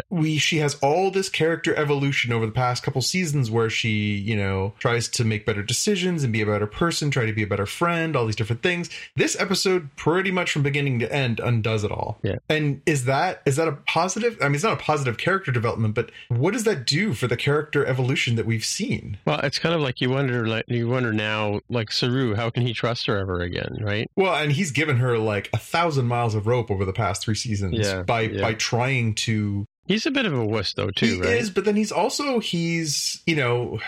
tried to help her rehabilitate. He's seen earnestness in her that she wants to be better. But that's true in those previous circumstances. She was trying to play nice with the other kids and was trying to do things the right way. And now she's just undone that. So you're right. The trust is broken between the two of them, but it's also broken between her and Tilly. It's also, it feels like it's a humongous backslide. It's honestly the best allegory that I came up with is being an alcoholic, right? This feels like somebody who had been a raging alcoholic, had gone clean and sober, been sober for 3 years, and then just went on a humongous bender, and everyone was like, what the hell are you doing? Yeah. Or the kind of person who can't be happy. Yeah. They can't reach that pinnacle of success and just live with that, right? Yep. They have to write their own disaster. Yeah. I don't disagree with that. I think I have a different take on it in that it's not undoing. I think of it as an oscillation to figure out who is this person underneath it all, because you have season 1 Michael, who is only considering like her take, like granted her thoughts are for the greater good, but like I'm the one who knows, therefore I will just go do it, right? Even if it's not appropriate from like a chain of command sort of thing, or not the official way of doing things. And then by the end of season 2, you have Michael Burnham, who's like, I'm going to sacrifice myself, right? I'm going to take one for the team. And they're like, no, the team is going with you, right? You're not doing it alone, sort of thing. And I think for season 3, we're getting her going, at least early on, back towards the season 1 Michael. But I think they'll adjust back towards a more balanced character, given that she probably will, with Georgiou in her ear, you know, hey, just do whatever it takes. You know, universe isn't fair. We just got to do whatever it takes to get it done. And I think she'll come to see a better balance from like the Saru point of view of like, you got to follow the letter of the law here, right? And you can't just go rogue here, because guess what? We go rogue, bad things happen, like we get into a war with Klingons, sort of thing. And I think it's kind of like if Captain America and Iron Man, their story arcs over the whole MCU were the same character, right? Where Captain America was completely selfless, and by the end of his journey, he learns to be at least a little bit selfish to bring him towards the middle. And Iron Man, Tony Stark, was completely selfish, and by the end of his arc, learns to be a bit selfless, and that brings him closer to the middle. And I think that's what happens with Michael here, and that her arc is within the same character. And so it does seem like you guys mentioned, like the recovering alcoholic who ends up going on a bender and they backslide on their progress. Yeah. Well, and that, again, maybe that's what it is. And we know that next week's episode is the one we discussed previously. It's Unification Part 3, right? So maybe a trip to Vulcan will help her gain some perspective, because that's where she grew up. That's her home. Maybe this is a blip, but yeah, it seems like, you know, in the same way that she was, you know, I'm right and what I'm doing is right, and I can justify in my mind what was right, is what she's doing now. She's like, well, I need to solve this mystery, and whatever it takes. Although you got to make a case that maybe this was a little bit of also, you know, I'm secretly or quietly in love with Book, or infatuated with Book too. All right, question number 3: who's going to be the new number 1? Oh, I got mine written down. You guys will have to take my word for it, but I'll let you guys go first. Tim, who's going to be the new number 1? Well, based on the number of talking points or talking lines that she had, it's got to be Lieutenant Nilsson, right? Canada's own. That would be awesome. No, I think it's probably Tilly. All right, Jaime? I went with Lieutenant Nilsson, who I have called Lieutenant Tax Cuts, but who I have, given what I saw with Michael, I'm like, I have renamed into Lieutenant Unfortunate Redshirt, who will fill in the role of Commander number 1, and then almost assuredly dies before the end of this season, and they will need a new number 1. Oh, by the way, I know we didn't talk about this. I know you're joking about this, but there was an article a couple of months ago that said that, you know, there was an expectation there had to be a certain amount of Canadian content in shows done here. Didn't you guys see that article? There is, specifically if you watch the credits for Discovery, and this is true of many shows, there is a separate casting person for Canada. Yeah, Canadian casting, yeah. So they explicitly have to have a certain number of cast members. Now, those can be background players. They can be, you know, people like Sarah, who are obviously do get some speaking roles, but are smaller roles. So yeah, clearly there is a quota there somewhere. Yeah, I tend to agree. I mean, as much as it would be nice to further develop some of the other characters, or have just for the comedy's sake to have it be Tilly or something else. I obviously I don't think you're going to go from being an ensign to suddenly being the number 1 over top of the lieutenants and the commanders and everything else. I think it. Oh, she's ensign Tilly? She's ensign. Okay. Yeah, he specifically says her rank at one point, and I think that's supposed to remind us that she's still pretty junior. I think it makes more sense. Obviously, you know, it could be Detmer, it could be Owo, it could be Reese, but I think Nilsson makes the most sense because she is in that way, as exactly as Jaime just laid it out for us. I think she's the most sort of disposable, so that there's not going to be the hard feelings if suddenly suddenly Burnham comes back and reclaims her thing. Whereas I think they've made more of an effort to put, Detmer and OO and some of the other characters, supporting characters, in a little bit more of a position of prominence, where if they were shunted, it would be just weirder. Yeah, I think given the way that they like to suddenly turn a background character or minor character into the focus of an episode, and that's when they leave the show. Either they die like Ariam, or they go live on the seed ship like Nan did. Trust me, if you've gotten into an episode and it spent like the first 5 to 10 minutes on Nielsen, I'm like, oh yeah, she's gone. Right, she's gonna go. See, Nan could have been number one. She should have had that sort of gravitas. No, she would have been like the no-brainer choice a week ago, but now obviously not. All right, last one, last question. This is the big one, and this has been percolating, and it sort of crystallized for me a little bit this week as she started to get more and more obsessed with this mystery, the same way she was obsessed with the Red Angel stuff last season. How possible is it that Burnham or Burnham's mom is deeply connected to the Burnham. Oh, right. I don't think it's a name association thing, but maybe it was her. Maybe it was her sending this suit back into the vortex or whatever it was caused the problem, or who knows what. But it sort of popped into my mind at one point when she was getting really obsessed. I was like, this is just reminds me of last season. I was like, what was the big thing last season? It was revealed that she was actually the Red Angel. I was like, there's got to be a Michael Burnham connection to all this. What would the connection be? And it's like, well, maybe she's the cause of it. Maybe this mystery with her mom. It really just started sort of coming together for me as I started percolating after this episode and writing my notes. I was thinking, well, that's true. She did do a Lucy move today. Like one of the things that used to bother me about I Love Lucy was when she and Ethel would get into these fixes, and they would basically go out of their way with some half-baked scheme, and you'd end up watching the show and cringing because she's going to get in trouble and Ricky's going to find out or whatever, or she's going to end up with too many chocolates on the conveyor belt. That's what I was thinking. Right? Yeah, Michael madly eating all the chocolates on the conveyor belt because there's too many. So, I mean, that's her and Georgiou, right? And it's sort of like that's the same sort of thing. It's funny. I don't know if you guys watch The Connors at all, but Becky and what's the main character's name? Who's the main character? That England plays. Becky's the blonde daughter, and Darlene. Sorry, I haven't seen The Connors. So did she take over as the main character after Roseanne? Yeah. They've got they offed the mother, right? But they put her in an airlock and opened the airlock. But they're working in a factory together now, right? And it's literally they're standing side by side in a line, and it's like literally right out of that same episode, except for the fact that there isn't like the mad panic of trying to get all the chocolates in, but they're literally standing right next to each other in this talking to each other during the show and wearing masks, and actually not wearing masks. This is really bothers me about this, right? So they've upped the story for COVID. They've got the shields on and whatever, but everybody on the show in the factory doesn't have their mask over their face when they're talking to each other. Yeah, like hello, I can hear you through your mask. Yeah, but then movie stars don't want to not have their faces on TV. Well, it's the same thing as like every I don't know if you've ever noticed this, Jaime, but like there's always a show where it's like a bazillion below, whether it's Game of Thrones or some Canadian thing where they're up in the Arctic and the whole world is collapsing and there's a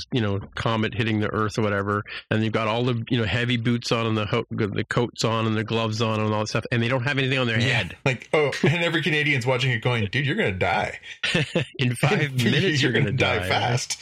They'll be eating you by the end of this episode. Yeah. But anyway, so coming back to the Burnham self-sabotage kind of style. I mean, she's like Bugs Bunny or Lucy or Wile E. Coyote. She's just doesn't matter what her scheme is, it's going to end up in trouble. I mean, yeah, today she pulled it off and stuff like that. But at the end of the day, one of my favorite lines in the movie Hot Fuzz, when Simon Pegg's character meets Nick Frost and they have this big shootout in the middle of the movie, and they say, what do we do now? And Simon Pegg's character looks at him and says, paperwork. Yeah. We have to go write a court. We have to go account for every single bullet. I mean, that's the part of Starfleet and Star Trek and all that kind of stuff that like Kirk and Spock and McCoy ran around the universe, completely disregarding the first directive, right, or prime directive, and just interfered and meddled with and whatever, like SETI Alpha 5, right? That's I don't know. It's just that it's just sort of, they cannot leave. Like, there's no way they can't have the Brave New World or any of of these sort of, foundation-y kind of future societies where everybody just, doesn't have to work anymore because we don't need money and blah, blah, blah, right? They have to just, Burnham is going out of her way to make her life miserable, or make everybody else's life miserable, right? So I'm surprised that Cyril and those guys didn't have to come and rescue her. That's what I thought was happening when the scene where the ship comes through and it turns sideways and Book and the blue guy are running and trying to get away from the baddies. And all of a sudden you see all this, these shots coming and blowing up stuff. First of all, I was thinking, like, who's doing the blowing up or who's doing the shooting? I thought it was Discovery coming to rescue them, But what do I know? Well, it's, again, I think it all basically is a little confounding because we have seen this sort of interesting character growth. And again, Sonequa Margaret Green is an amazing actor, and she's done such a great job putting a lot of nuance and development into this character, and the writers have done an excellent job of really making her a very fully realized person. But yep, the writers are also writing her plot. But she's an F-up. Like, she's just keeps doing this stuff, and at a certain point, like, people like that don't get the opportunities, and maybe she did need the spanking that she got in this episode, but I don't know. But she didn't get a spanking. That's the thing. Like, she didn't get a spanking. She didn't get, go back and be the chief science officer for a month. You go back and be the chief science officer. Oh yeah, you get to go and do the cool science stuff while the rest of us run around and fire phasers and stuff. Yeah. No, she didn't get the like in Kirk's time, it would have been, you're going to the brig for a month, like even on lower decks that would have been the case, right? Yeah, like you're gonna scrub toilets for a month, right? Well, it'll be interesting to see where they take this over the course of the second half of the season. Obviously, her obsession with the burn is growing. I'm sure the idea is that she's, everything that all the decisions she'll have made will have become worth it in the end, because she'll. Well, now we all have to wait for we all have to figure out the burn. That's the deal, right? Like, that's the whole. Yeah. That's the MacGuffin here, right? The burn plus her mom, right? Like, that's the sort of intertwined mysteries. Is why didn't where is her mom? Her mom was supposed to come back at the same time. They don't know where she is. So again, my mind immediately went to, well, maybe her mom missed the mark and ended up 120 years ago in a pile of dilithium, and all went south from there. And maybe they have to time travel, get all timey-wimey. Maybe they have to get timey-wimey again and go and undo what her mom was going to do. Well, don't forget, time travel is now forbidden. Yeah, but that would stop her. I mean, come on. No, that's what I'm saying. Like the fact that they said it, the fact that they went out of their way to say you guys are criminals because you're time travelers. Yeah. That's telegraphing, right? Yeah. Sorry, Jaime, what do you got to say? Well, I mean, to stitch that all together, because it's like, all right, so how does the short trek Calypso fit in this, and how or where or what do they do with Georgiou? So I leave open the possibility that the Section 31 thing with Georgiou happens here in the future. But if it takes place back in the past, and like, how does she get back? How does the ship get back? All right, bear with me here. So in a very... what's with all her visions too, right, today? Yeah, I think in a very Marty, it's your kids, Back to the Future 2 style. So they're like, okay, we got to deal with the time suit with Dr. Burnham problem. We've also got this problem that the ship is becoming more sentient. This is not good. So they're like, all right, we're going to go, Michael's like, all right, I'm going to take this stuff back over into the past or some other place so we can just someplace put things back the way it was supposed to be, but also keep control from getting access to the disco. So we're going to dump it into this nebula that is really well hidden and just tell it that, oh yeah, we're totally coming back, right? Just believe me, ship, and they just run away, right? They're the ones running away that the disco can see, going for 3 days, running away. And somewhere in here, while Michael is trying to save the mom, she's going to lose her alternate mom, Georgiou, who, like, in a Thor Ragnarok way, when Thor and Loki are being pulled up by the Bifrost and are being chased by Hela, and Loki sort of like falls off the side and ends up on that planet. I think that's how Georgiou falls off of Michael and the Red Angel and falls off into the past for reasons. It's the best I got, because I can't see how they stitch everything together in this one season. Why doesn't Georgia become number one? Because she's a monster? Yeah, that would be a tough one because people are already like, this is like Space Hitler. Well, do they know she's a monster? Saru knows, for sure. Yeah. There's no world in which Saru would do that. It's so tough because she undermines his authority even more, like explicitly undermines it, whereas Michael at least was sneaky about it. Yeah, it's funny. They don't mention that in all this, that what's the discipline for her? Mm-hmm. Yeah, I do think that part of the thing where they could have taken things differently with Michael is if she wanted to, she probably could have been pretty insubordinate with the Admiral too. Like, oh, what do you think I'm going to say? Mm-hmm. I think what you're going to say is you hardly have any good people as it is, and you can't afford to lose somebody who's as talented as I am, even though we've obviously had this unfortunate situation. Yeah. Right? Like, you get rid of me.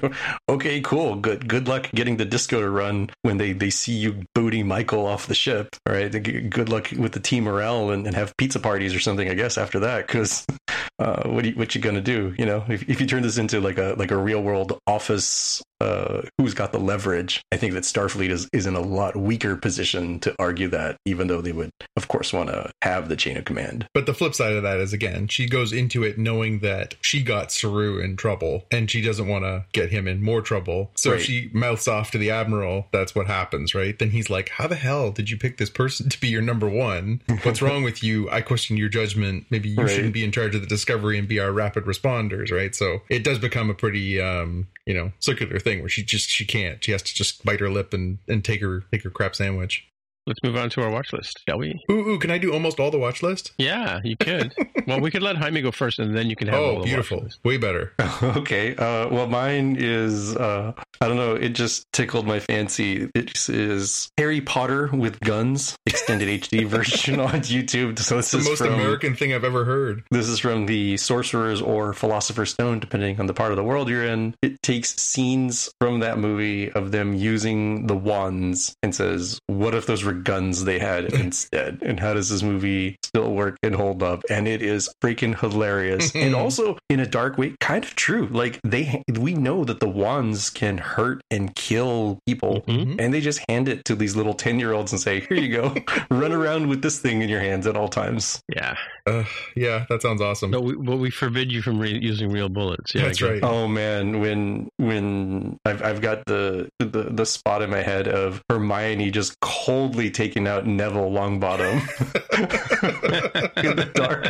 It's just straight up gangster style, like Samuel L. Jackson would get an award for this sort of thing. Oh my goodness! Right. All right, I got some fun stuff this week. So yeah, I kind of I'll try and run through all of it fast. So I'm going to start with the Lego Star Wars Christmas special, because that one is a good starting point for us. It debuted on the 17th of November on Disney Plus. I sat down and watched it with my sons this week. I'm not going to spoil anything, but I will say that it was funny as a Lego Star Wars special. If you're looking for more than that, as far as references to the original Star Wars holiday special, for which this has its name, it's very disappointing from that side. Not nearly as over the top. Only a few references. I was a little disappointed that it didn't. The holiday special from 77 or 78, whenever it was, that's what the 70s was like. I concur. I mean, that's what you could expect. You'd have a really amazing thing happen, and then for the next 2 years, they would do nothing but camp it up and kitsch it up, and just put them on Donnie and Marie. Yeah. And so again, as a Lego special, and I really enjoy those Lego shows. Foster and I, particularly my youngest son, and I really enjoy watching those together. I think as a Lego special, it's really funny. It's got lots of funny bits. It plays off of, if you have watched previous specials, it plays the characters very similarly. There's some timey-wimey stuff, so you get to see some older characters mixed in with the newer characters, and it's good. It's enjoyable, but it doesn't really pay any kind of homage to the classic holiday special, and I feel like for people like me, that's missing. But it's still definitely worth a watch. I enjoyed it. People will enjoy it. Now, that segues into my next pick, which is this new documentary that is being worked on entitled A Disturbance in the Force. And A Disturbance in the Force is a documentary that's under production right now, and it is how the Star Wars holiday special happened. Oh, really? Yeah. So there's a trailer up. We'll have the link in our show notes. It is a documentary that is trying to get to the bottom how and why the infamous Star Wars holiday special happened. And if you watch this, they've actually got interviews with a bunch of the people who were in it and involved with it. And they actually have interviews with people who have long since passed. So B. Arthur and Harvey Korman and people like that. They actually have them being asked questions. They've assembled all this footage and they're currently working on it. And my understanding is they're going to try and have this out next year. But the trailer is really funny, and some of the behind the scenes stuff is very funny. There's a very funny bit where Harrison Ford is being interviewed on a chat show, and they say, you know, do you remember working on this? And he kind of looks into the camera and he shakes his head, and they say, you know, well, we might have some clips here. And he reaches over and tries to strangle the host, and, you know, like, and playfully, of course. But, you know, it's just so funny that there's been so much disavowing of this. But then they also talk to people who are like, this thing was so of its time. And of course, exactly what you were talking about, Tim. Yeah, exactly. It's very much 1970s. And, you know, it's sort of this perfect piece of 1970s kitsch. And there are people who love it. And the fact that it was... I don't know if I'd say perfect, but yeah. Well, and the fact that it was so reviled and never played again, and it became this, like, again, I'm old enough that it was very much one of these bootlegs that was always, you'd see it in the corner of a yeah, it was hard to get, a comic show or something. People would have like bootleg VHS copies, including all the commercials and stuff like that.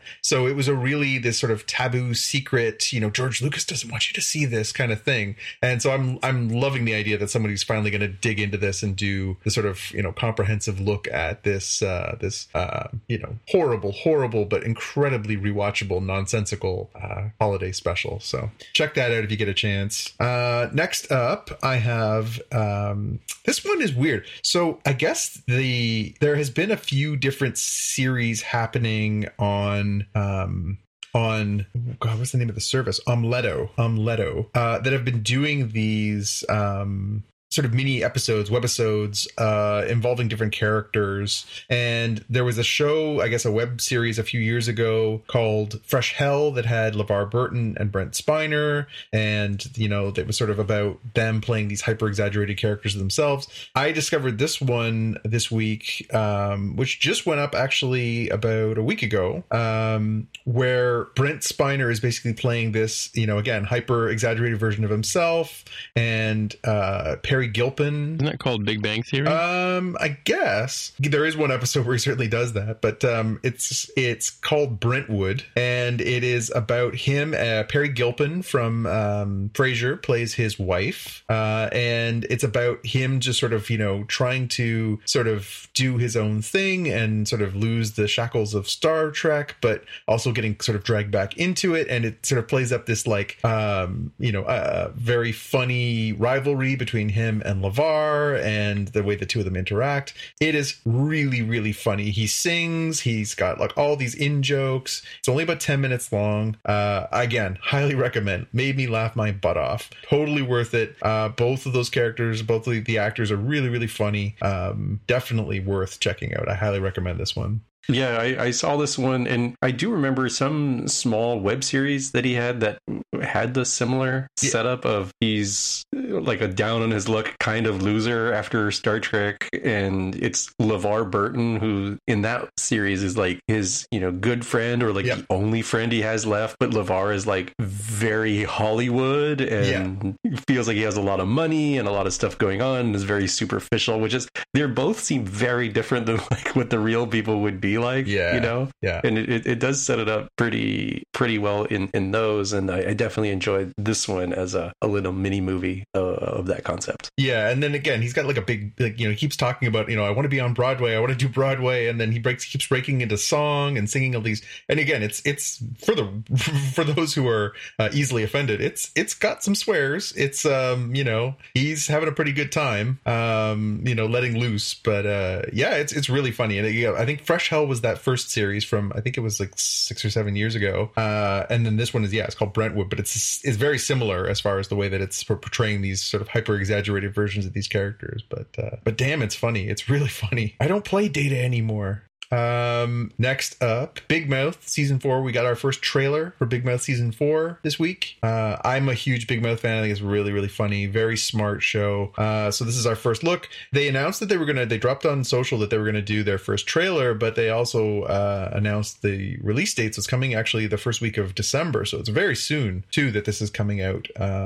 Again, show not for the easily offended. It is a wildly offensive show, but it is so funny. It is so smart. Obviously it's the coming of age story for all these kids. It talks very frankly about sex and sexuality and just, what it's like to go through the perils of, pubescence and all this stuff.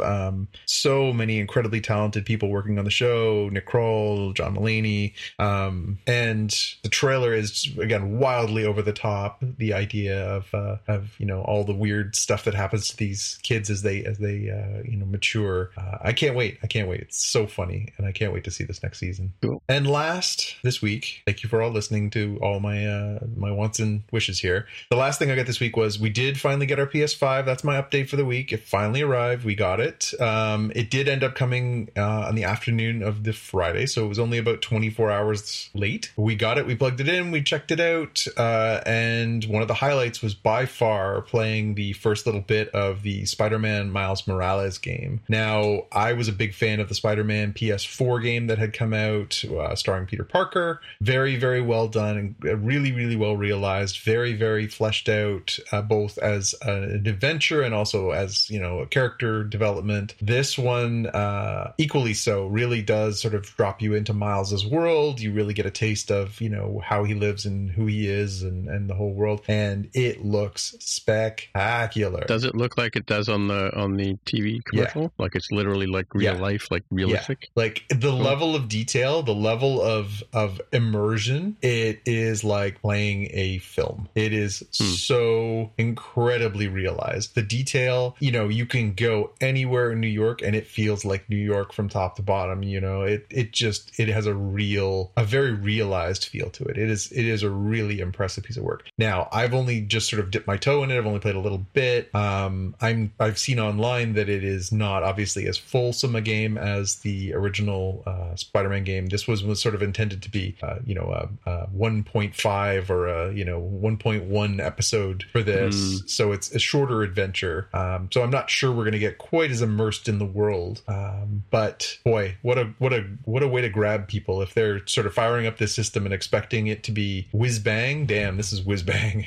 And does it have, has it got that whole subscription? You can't really do much without paying a monthly thing? Nothing like that. No, and we talked about that last week. I mean, if you were buying the PS5 because you're the kind of gamer who is going to go online and play, the Call of Duties or, whatever those sort of online multiplayer games are, there is that. Those are out for the system. You can certainly do that. And for that, you will need to have a subscription so that you can play online. This game so far, no, not at all. Nothing required at all. There's no online component to it whatsoever, so that's not an issue. But it certainly is for people who do prefer to their gaming to be a social experience in that way. Sure, right, cool. All right, well, I guess that's it for another week. So, hey, Jonathan, people want to get in touch with you. Where would they find you? I'm on Twitter and Instagram as @JPK News. All right, and Jaime, if people want to get in touch with you? I'm on Twitter as @DevWithAHair. All right, my name is Timitra, TIMMITRA. On the Twitter machine is where you'll find me. Until next time, we'll say bye-bye. Bye. Bye. Bye. You've been listening to the Spotcast podcast. This is Jean-Luc Picard. Shut up, Wesley. Sorry, say again. Just the tag. Gotcha. If you want to find out more about the podcast or see the episode show notes, visit the Spotcast website at spotcast.com. You can get in touch with us on the website or follow us on Twitter @Spotcast. If you have feedback or questions, send us a tweet with the hashtag AskSpotcast. If you like the show, please consider recommending us to a friend, writing a review on iTunes, or pledging any amount at patreon.com/Spotcast. You can find details on how to help us on our website, spotcast.com/sponsor us. Thanks for listening, and we'll see you in the future.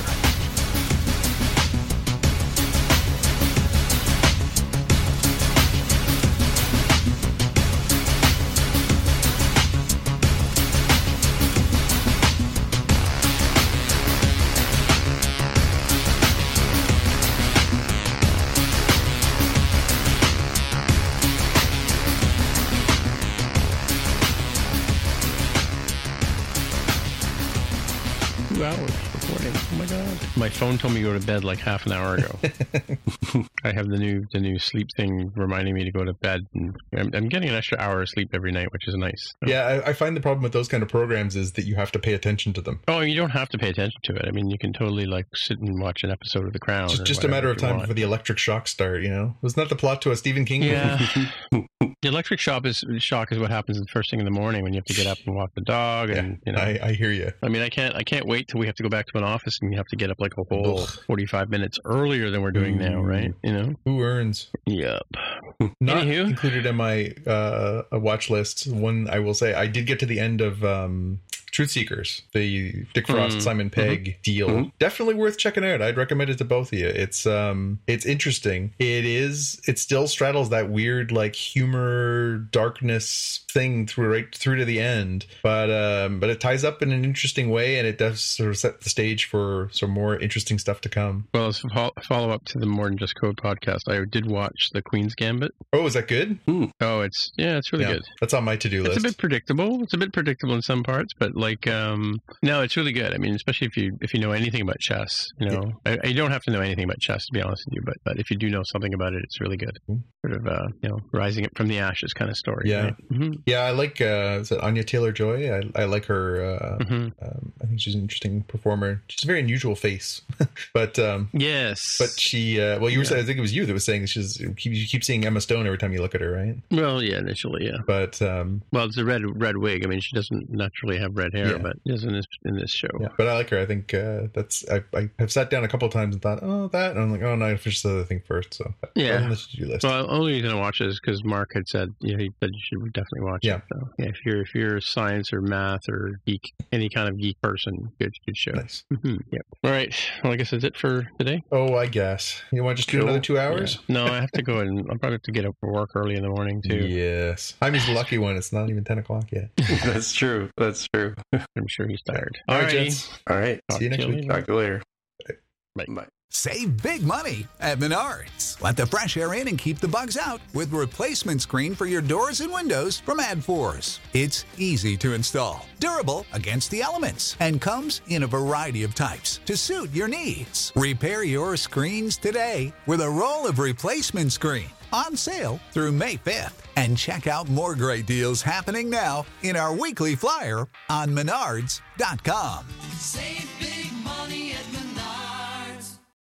When you need mealtime inspiration, it's worth shopping Kroger, where you'll find over 30,000 mouth-watering choices that excite your inner foodie. And no matter what tasty choice you make, you'll enjoy our everyday low prices, plus extra ways to save, like digital coupons worth over $600 each week. You can also save up to $1 off per gallon at the pump with fuel points. More savings and more inspiring flavors make shopping Kroger worth it every time. Kroger, fresh for everyone. Fuel restrictions apply.